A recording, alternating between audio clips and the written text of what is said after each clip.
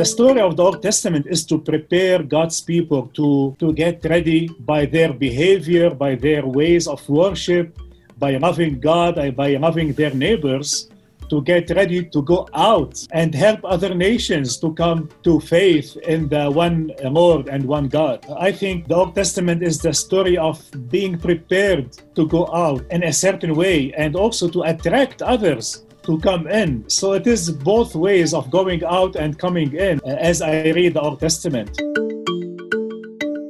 My name is Angel Torero.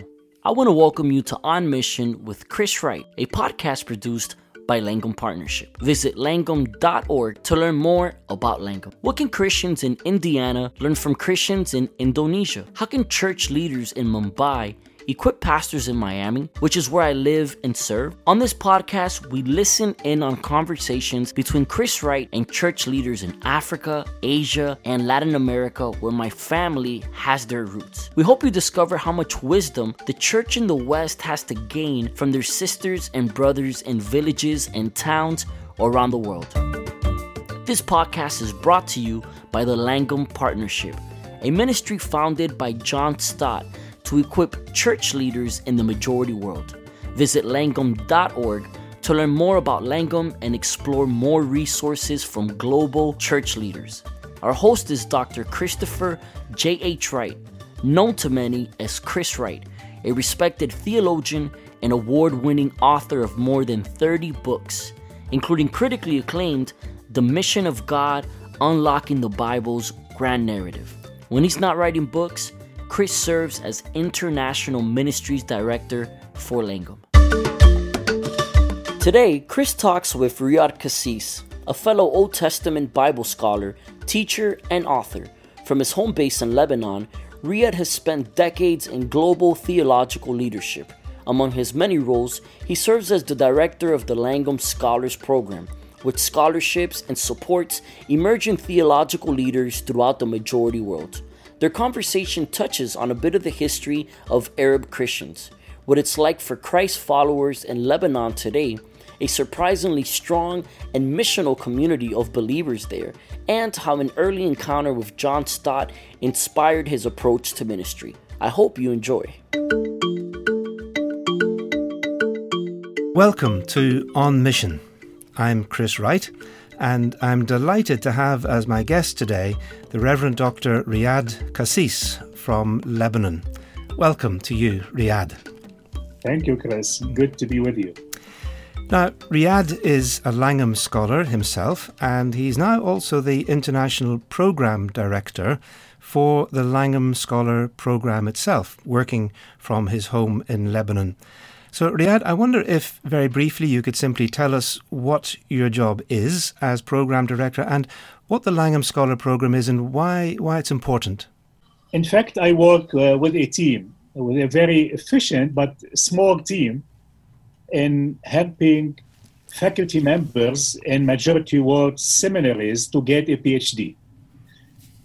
And simply speaking, it is, encouraging these faculty members to go for the right PhD for them in the right place and supporting them throughout their study years, pastorally, academically, financially, and of course, continuing the journey with them after they graduate. So this is basically what we do. And currently we have 80 Langham Scholars, women and men, studying in different contexts, doing their PhD. Thank you, Riad. We'll come back to theological education a little bit later. Some people in the West are a little bit surprised when they meet you and they know or they hear that you're an Arab, and they say, "You're an Arab, how come you're a Christian?" What's your answer? Yeah, my answer is that on the day of Pentecost, when the Spirit came on the disciples, they were speaking in many languages. And we read that there were Arabs even there, and they were hearing their language being spoken at that time. So in fact, Arab Christianity started from the day of Pentecost. And throughout these centuries, Arab Christians continue to be present and not just, to exist, but in fact to have impact on the economic life, on education, on political life throughout the history of the Middle East, North Africa period. So in fact, I come from a Christian background that goes back to the Church of Antioch. So my father, my mother came from those small Christian communities who preserved the Christian faith throughout these centuries. And for now, almost 2,000 years, Arab Christians have existed in this region.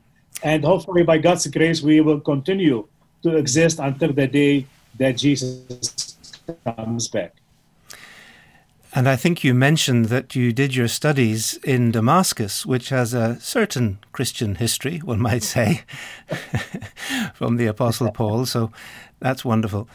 And I know that you met John Stott personally, and that was how you became a Langham Scholar. Would you like to tell us a little bit about that?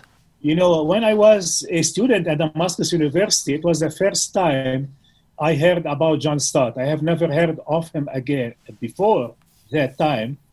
So a friend of mine who was the pastor of an English-speaking congregation in Damascus, his name was Reverend Peter Crooks, a very good friend, gave me cassette tapes of John Stott.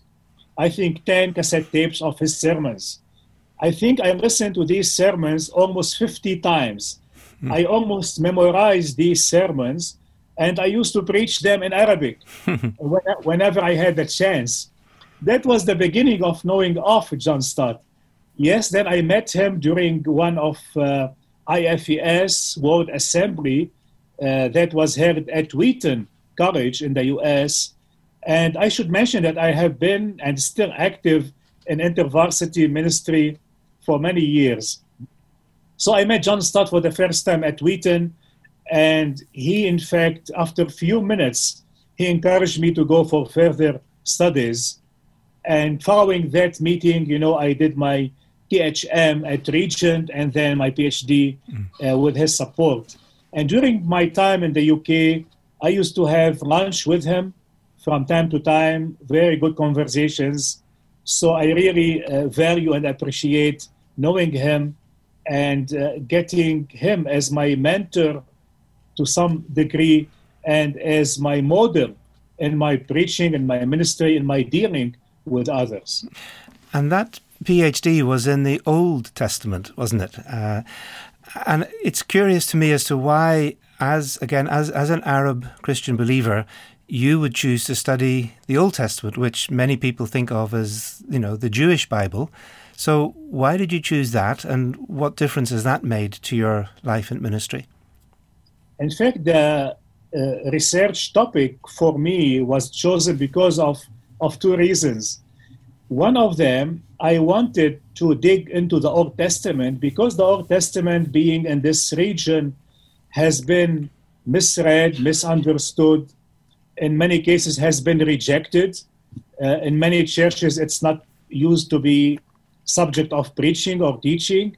So I really wanted to bring the Old Testament to our fellow Arabs, whether Muslims or Christians. So that was a main motivation for me to go into Old Testament studies. But the second reason is that I was brought up because of my dad on educating me in wisdom, proverbial wisdom in Arabic. So my dad, since I was a child, used to say on each occasion a wisdom saying, a proverb in Arabic. By the way, proverbs are very much well and alive in our settings, as you know. So that was the other motivation. I wanted to dig into wisdom literature in the Old Testament and into wisdom literature in the Arab world. So I researched in the wisdom sayings of Islam, of Muhammad, even with wisdom sayings before Islam, doing a comparative study with the book of Proverbs. So those were the two main reasons for me, and I really enjoyed my studies, and even until now I do teach in this area and write in this area. Yes, you and I are both Old Testament teachers. In fact, I remember very warmly how we shared a course together. We co-taught a course on the Old Testament wisdom literature at Regent College, Vancouver. Do you remember? It's a good number of years ago now, but that was a very pleasant week of co-teaching. I wonder, in what way is teaching the Old Testament mission? Because we're talking here about being on mission, and many people would not think of just Bible teaching in itself as mission, let alone teaching the Old Testament. What do you think about teaching the Old Testament as an act of missional engagement in the world? Yeah, I do remember those times, Chris, when you and I were in Vancouver. In fact, I remember the first evening we went together and we had a pizza in a nearby shop, if you remember. That's right, yeah.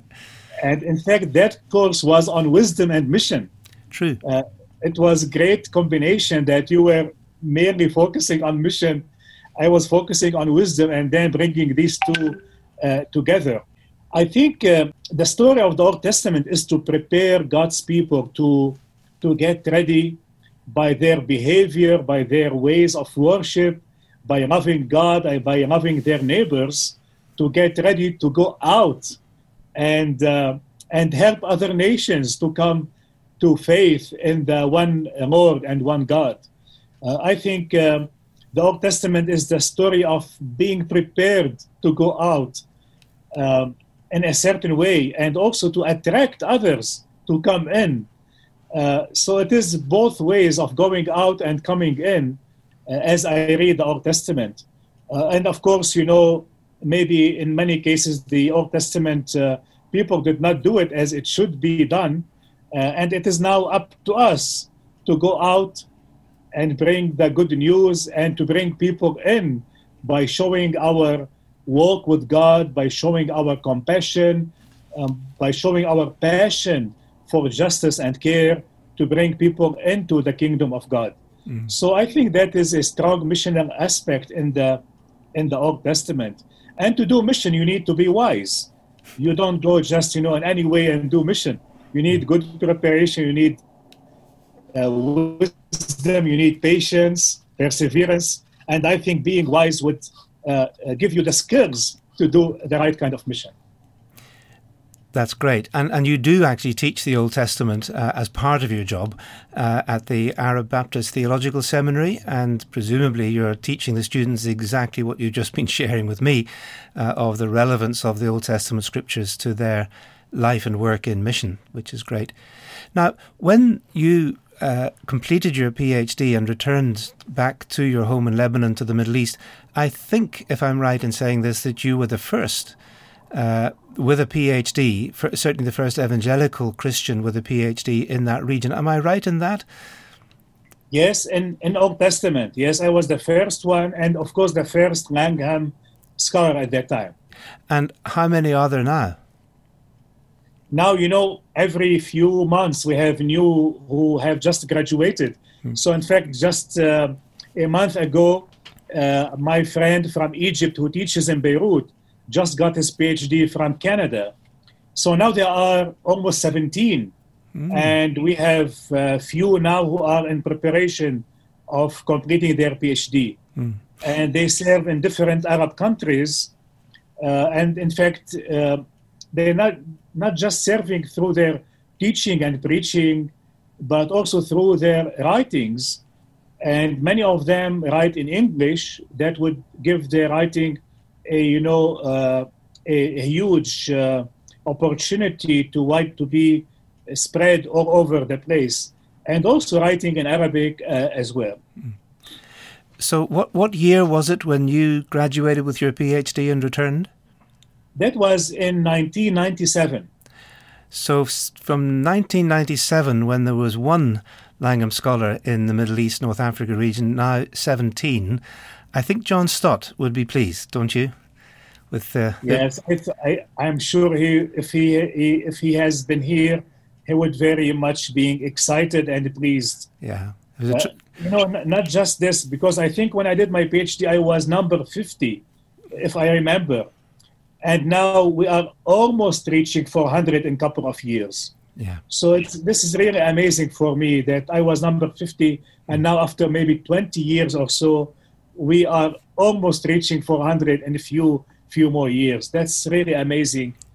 And I can say that this is only possible through God's grace and the support of God's people in many countries for this ministry. It is amazing, really. And I think the extent to which God has made the vision of John Stott so fruitful in so many parts of the world, of which yours is one, obviously a very significant region.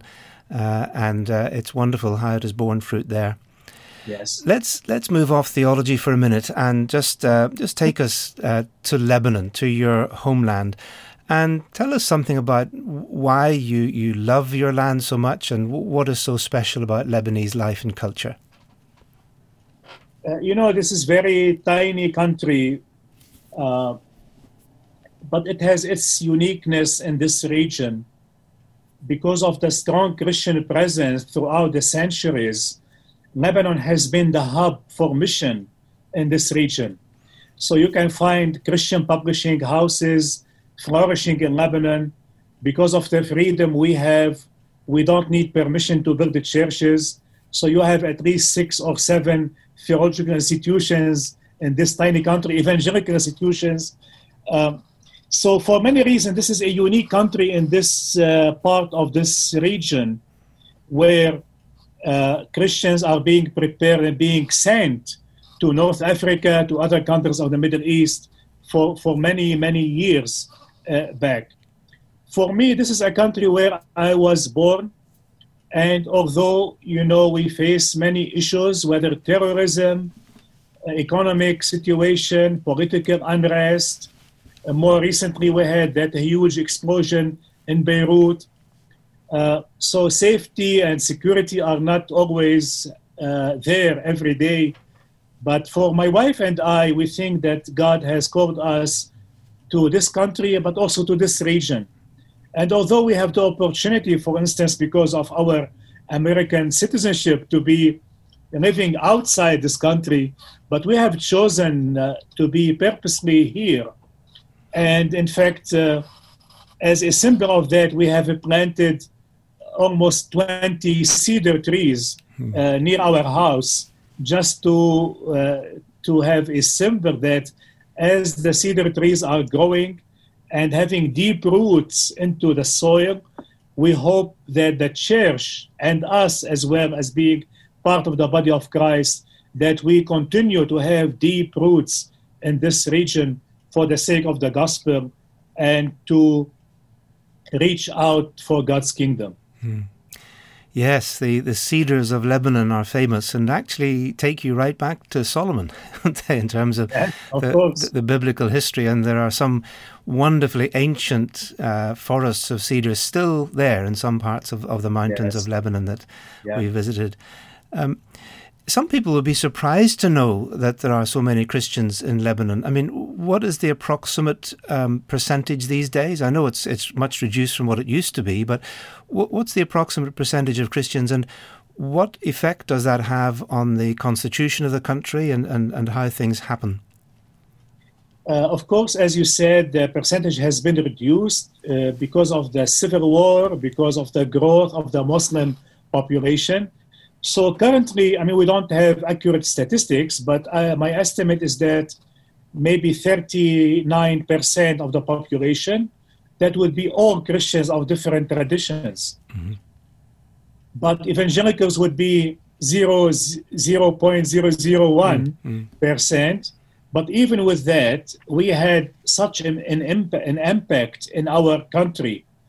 For instance, in terms of education, there are 4 top universities founded by evangelicals in this country. The most famous of them would be the American University of Beirut, that was founded by Presbyterian missionaries from the U.S., but also the Lebanese American University, where our daughter is studying, almost finishing her degree. That was the first school for girls and young women in the Ottoman Empire, where education was not available. even for men, that school was offering education for women. So what I'm saying, Chris, is that even with our small percentage, we were able to make a difference in this country, not just in terms of education, but also in terms of impact of spiritual life, of economy.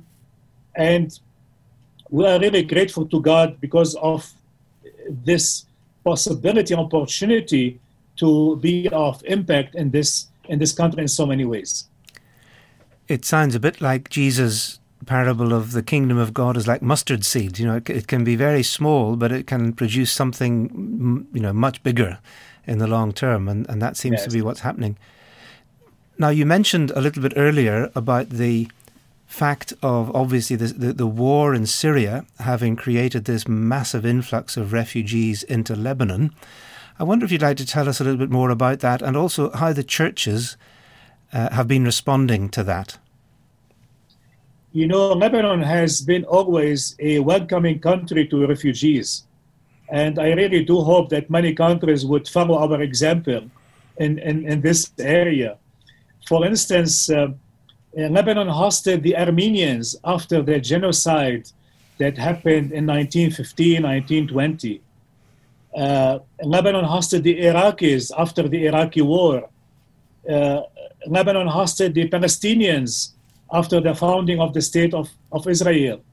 And more recently, Lebanon hosted, you know, the Syrian refugees.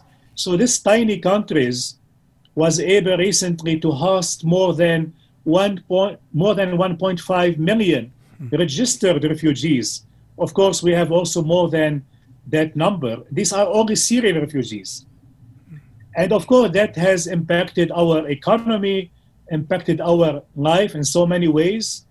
But at the same time, it opened up the opportunity for the gospel to reach out to these sisters and brothers coming from Syria. So I can say that many churches have experienced sort of a renewal in their faith and their mission understanding when they started to reach out to these Syrian refugees. They reach out in practical ways, offering food, medical treatment, as well as education, but at the same time they reach out with the good news to these Syrian refugees. And it has been amazing to see Syrians, women and men, coming to faith in Christ. And I can say, in fact, that if these Syrians stayed in Syria, there was no way for them to reach out to them, because they were in very restricted, far areas where no Christian would ever think of going there. But now, in God's providence, God brought them to Lebanon. Of course, this does not underestimate the horror of war and violence, but that was a glimpse of hope for these Syrians to come to Lebanon and to be introduced to Christ in such a way. Yes, it is amazing how, well, as the scriptures say, God can cause the wrath of man to praise him, that things can be desperately evil, and they are, but God can triumph over them and use them for the cause of his kingdom, which is, as you say, a sign of hope.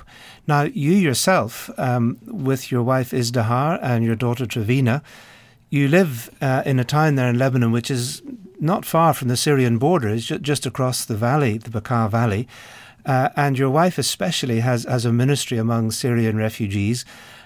Would you like to tell us a little bit about that and what that has meant for you as a family, what God has been teaching you through that experience? Yes, sure. My wife, is Syrian. I mean, her parents are Syrian. She was born in Syria, raised up in both Syria and Jordan. So when the Syrian crisis started, my wife felt a great passion for the Syrians, especially for Syrian women and Syrian teenage girls. So my wife decided in the beginning to just sell her paintings. She is a fine art artist, just to support the ministry to the refugees. But by God's grace, now she was able to have two big centers in Bekaa Valley working for the help of refugees, not just providing relief assistance in terms of food to them and so on, but to provide them with vocations. So when they are back in Syria, they would be able to be independent and make a living. And so more than 350 young women graduated from the sewing schools. She has a ministry to provide medical assistance, dental assistance, carpentry workshop for boys, teenage girls training in hairdressing and makeup and so on. Different kinds of vocations. But it is not just that, but showing Christ's love in action is really important for these refugees to come to Christ. Mm. And if you visit one of her centers, you can see women with their veils still on their heads, but these are deep inside, committed Christians. Mm. And that was really amazing to watch, that these women, Muslim women, coming to faith in Christ because of such loving ministry to them and their families. It speaks to me of what we mean by integral mission or holistic mission, that being on mission is not a matter of theorizing about what has priority or which is more important, but simply doing what Jesus told us to do, which is to love and to serve and to speak and to share the good news and to do these things together because they are integral to each other. And it is amazing to me that the churches in Lebanon and people like yourselves and Izdihar, in a sense, don't need to have a PhD in missiology. They just go out and follow the example of Jesus, and the Holy Spirit brings people to faith. And we oughtn't to be surprised about that because it's what Jesus said. So that's wonderful. I wonder, from that experience then of Lebanon itself as a country, as you rightly said, I mean, we're not just talking about Christians here, but Lebanon as a country hosting 1.4, 1.5 million refugees in comparison to so many Western countries where we count them in a few thousands. What do you think the Western Church needs to learn from Lebanon about loving and serving the stranger, the foreigner, and so on? What have you as a church in Lebanon to teach us? I think the church in the West has such a great opportunity because internationals are coming to the West, whether to Europe, Great Britain, or to the United States, or Canada, Australia, and New Zealand. Many nationalities are going there. So I think that church there has such a great opportunity to reach out to these migrants and showing them God's love in action. I think the church is a community of believers. It is one community of faith. And I think this is really important that we develop communities within our churches, within our organizations in the West. And finally, I think what we learned from the Middle East and from Lebanon is the importance of being hospitable, to open your home, to open your heart, to open your mind to foreigners and strangers. Maybe by offering food, maybe by listening to them, by befriending them. So hopefully we can be of assistance in transferring these values of relationship, of community, and hospitality to the Western Church as well. But also we need to learn from the Western Church in so many ways, because I think for us as evangelicals, the missionaries who came from the West more than 180 years ago, almost 200 years ago, they were such an example of sacrifice to live in such tough circumstances. I think we also need to learn being generous in terms of financial giving from the Western Church. So I think we are one body of Christ, and we need to listen to one another, and we can benefit from the experiences of one another. Amen to that. Amen. Tell me a little bit more about your family. Now, I know that you've got two children, a son, Tim, and a daughter, Trevina. And Trevina is with you there now in Lebanon. When I first met her, she was a little girl of 7 or 8, I think, and now she's an adult. She has been very much involved with you and Izdihar in the kind of work you're doing. So she's obviously learned from you as her parents something of what it means to be, in a sense, on mission for God in society. A couple of questions, really. One is, how, as parents, did you and Izdihar manage to imbue your children with that sense of Christian mission and commitment? And secondly, does someone like your own daughter, Trevina, give you hope for her generation, the next generation of Lebanese young people in your country, especially Christian young people, but the next generation in general? In fact, Trevina, our daughter, was sharing with her friends, responding to a question: how come you have become very active in Christian ministry, Trevina? And her response was, my parents did not force me or my brother, Tim, our son, to do certain things, even not to go to church. We did not feel any imposition on us to do things that we did not want to do. And then she added, my brother and I, we just watched our parents, how they speak, what they do, how they serve Christ, and that was the impact in our lives. And when we heard this, we were really grateful to God, because I think that is the work of the Spirit in Trevina and in Tim. Tim is a scientist at MIT, Boston, in bioengineering. And in fact, even in his scientific research, he would say and praise God for giving humanity minds and energy to serve other human beings. And he has kept his strong Christian faith even, during his PhD studies, even now with postdoc studies at MIT, and now he is employed by MIT. So I think what is really important is how we behave in front of our children. I'm sure they heard me preaching and teaching many times, and they really enjoy my preaching. They would say it is interesting preaching with fun and with, jokes and so on. But I don't think that was the most beneficial in their Christian walk. It was how my wife and I treated them and lived Christ by example in front of them. And do you think that it had anything to do with the fact that you lived with them through some pretty tumultuous times? I mean, you've lived through wars and the present crisis and everything else. What has that taught you about parenting children in the midst of strife and struggle and turmoil and upheaval? Because that is now also affecting parents in the West as well. Yes, in fact, to be honest with you, I mean, at times when Trevina, our daughter, for instance, she was younger, and there were car bombs all over Beirut.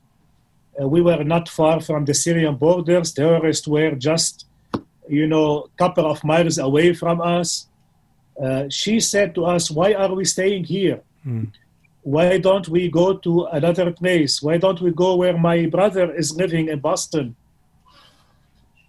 And we had to say to her, of course, it is your choice when you are a grown-up, but for the time being, we feel that God is calling us to this region. And perseverance and patience are our middle names in this region. And I think years after years, she has grown up to love this country. So when she had the opportunity to do her university, she had the chance to go to the US, in fact, and we gave her full freedom where she would like to do her studies. And we were surprised, but we were so excited when she came one day and said, I want to do my university studies here in Lebanon. I don't want to leave my country. I want to be a witness in this country. And so she is now almost finishing her studies. Now she is doing her internship at one of the American hospitals in Beirut, serving in so many ways. So it is really exciting how our children would change their mindset after some time if they see in us faith, perseverance, and dedication to serve God, even in tough circumstances. Thank you. Let me return for a moment to theological education, if we can go back there.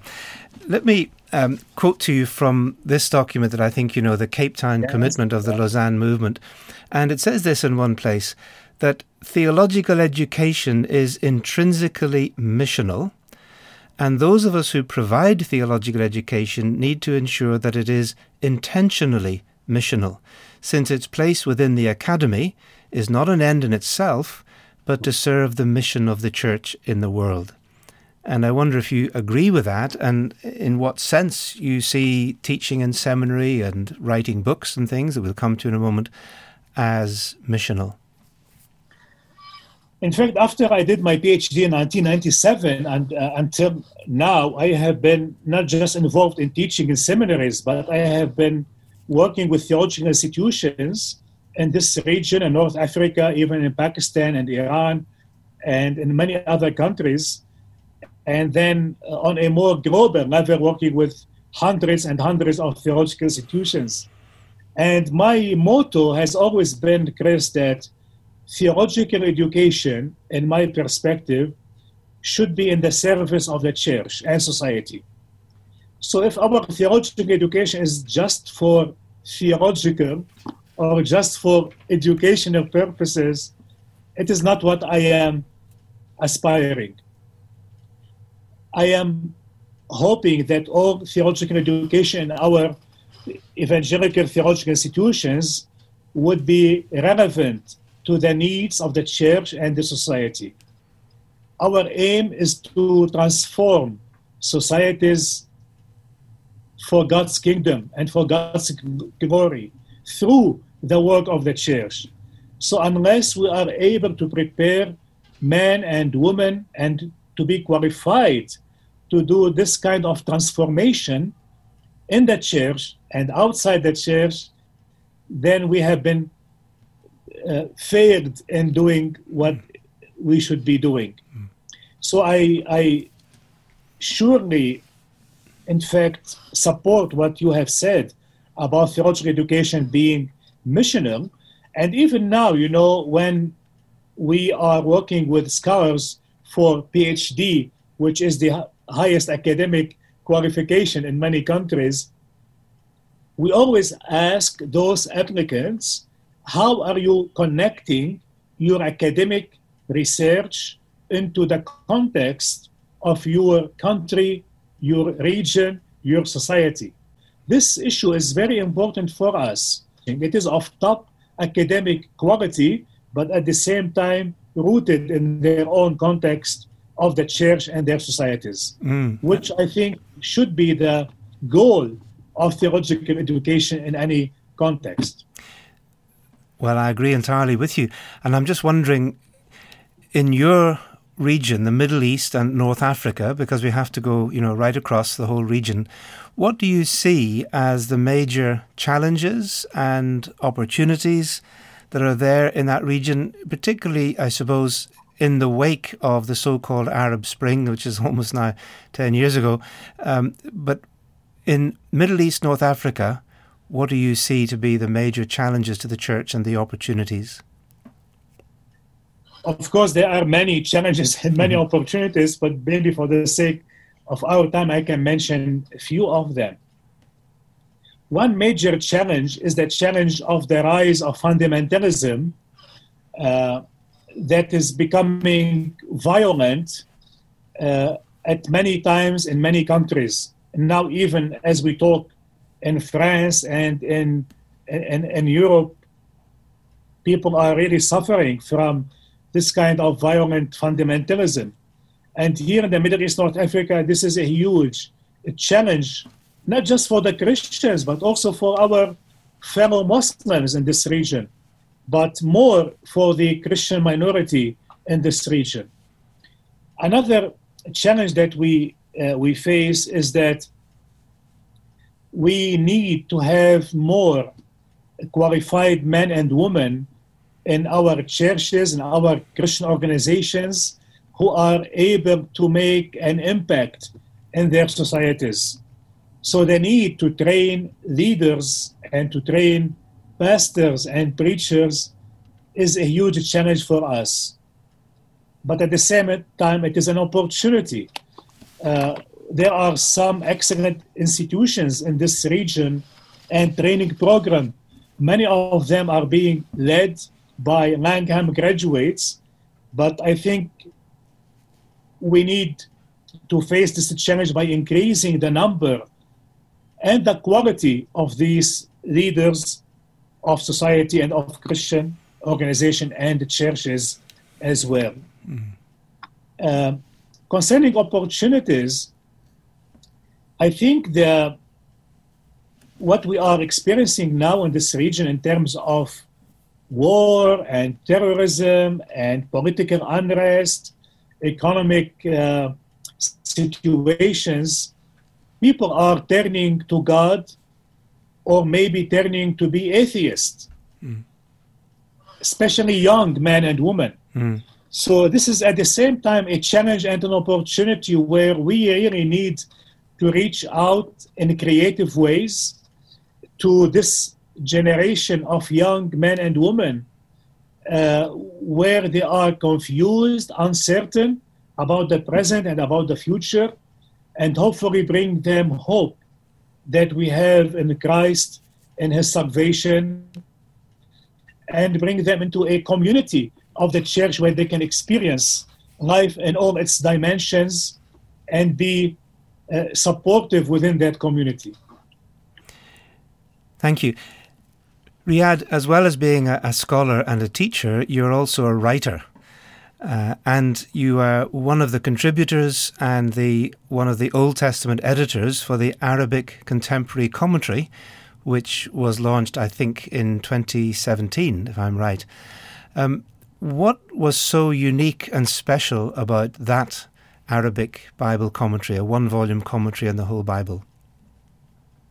Yes, that was, I think, a landmark in this region, because I think for the first time in our history of almost 2,000 years as Arab Christians, that Arab Christian scholars of this region came together within the Lausanne, Cape Town framework, and we decided that we need to write a commentary in Arabic by Arabs for Arabs. So that was really an amazing project for almost 11 years working on it.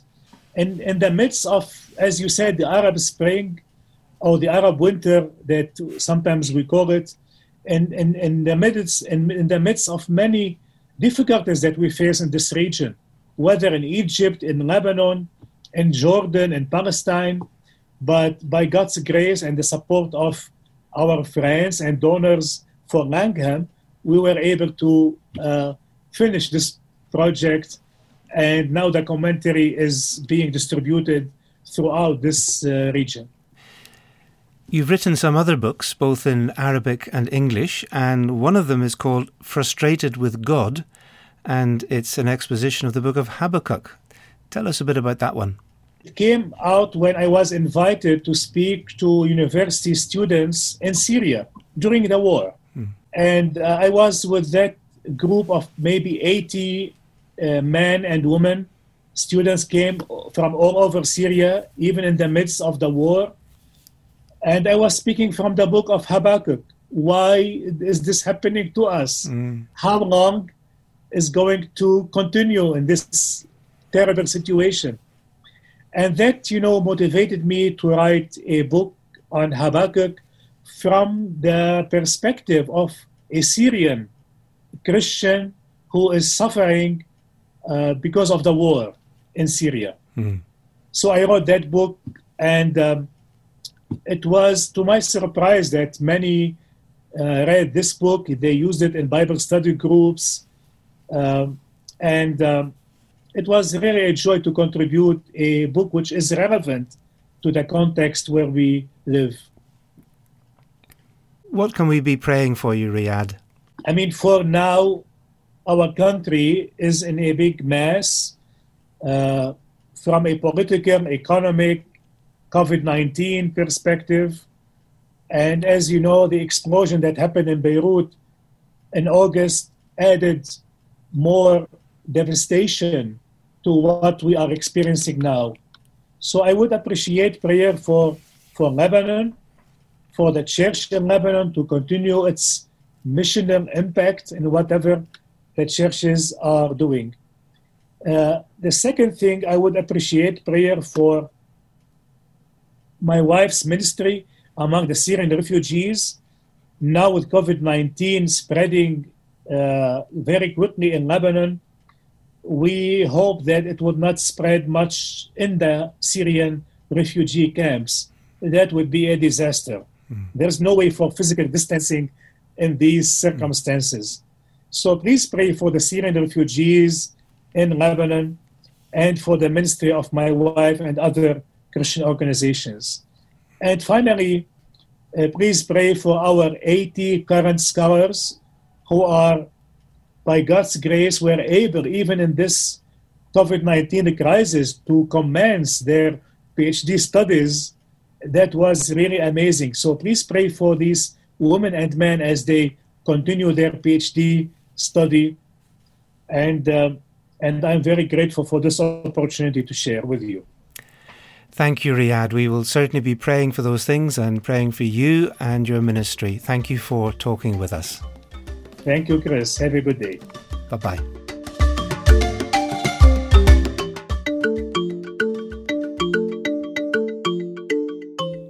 That's it for today's episode. I really love how these conversations transport us around the world and even challenge us at times. I know I'm thinking about Riad's words and how the Old Testament can guide us into being a good news people who show our compassion and our passion for justice and how we walk with God and others. Again, I'm Angel Torrero, and thank you for joining me for On Mission with Chris Wright, a podcast produced by Langham Partnership. Visit langham.org to discover how they multiply and equip leaders around the world. If you enjoyed today's conversation, will you let us know by giving us a review and sharing this with a friend? And then join me for future episodes where we'll be talking to leaders in Zambia, Palestine, Kenya, Brazil, and beyond. We look forward to having you join for our next episode of On Mission with Chris Wright. In the meantime, God bless.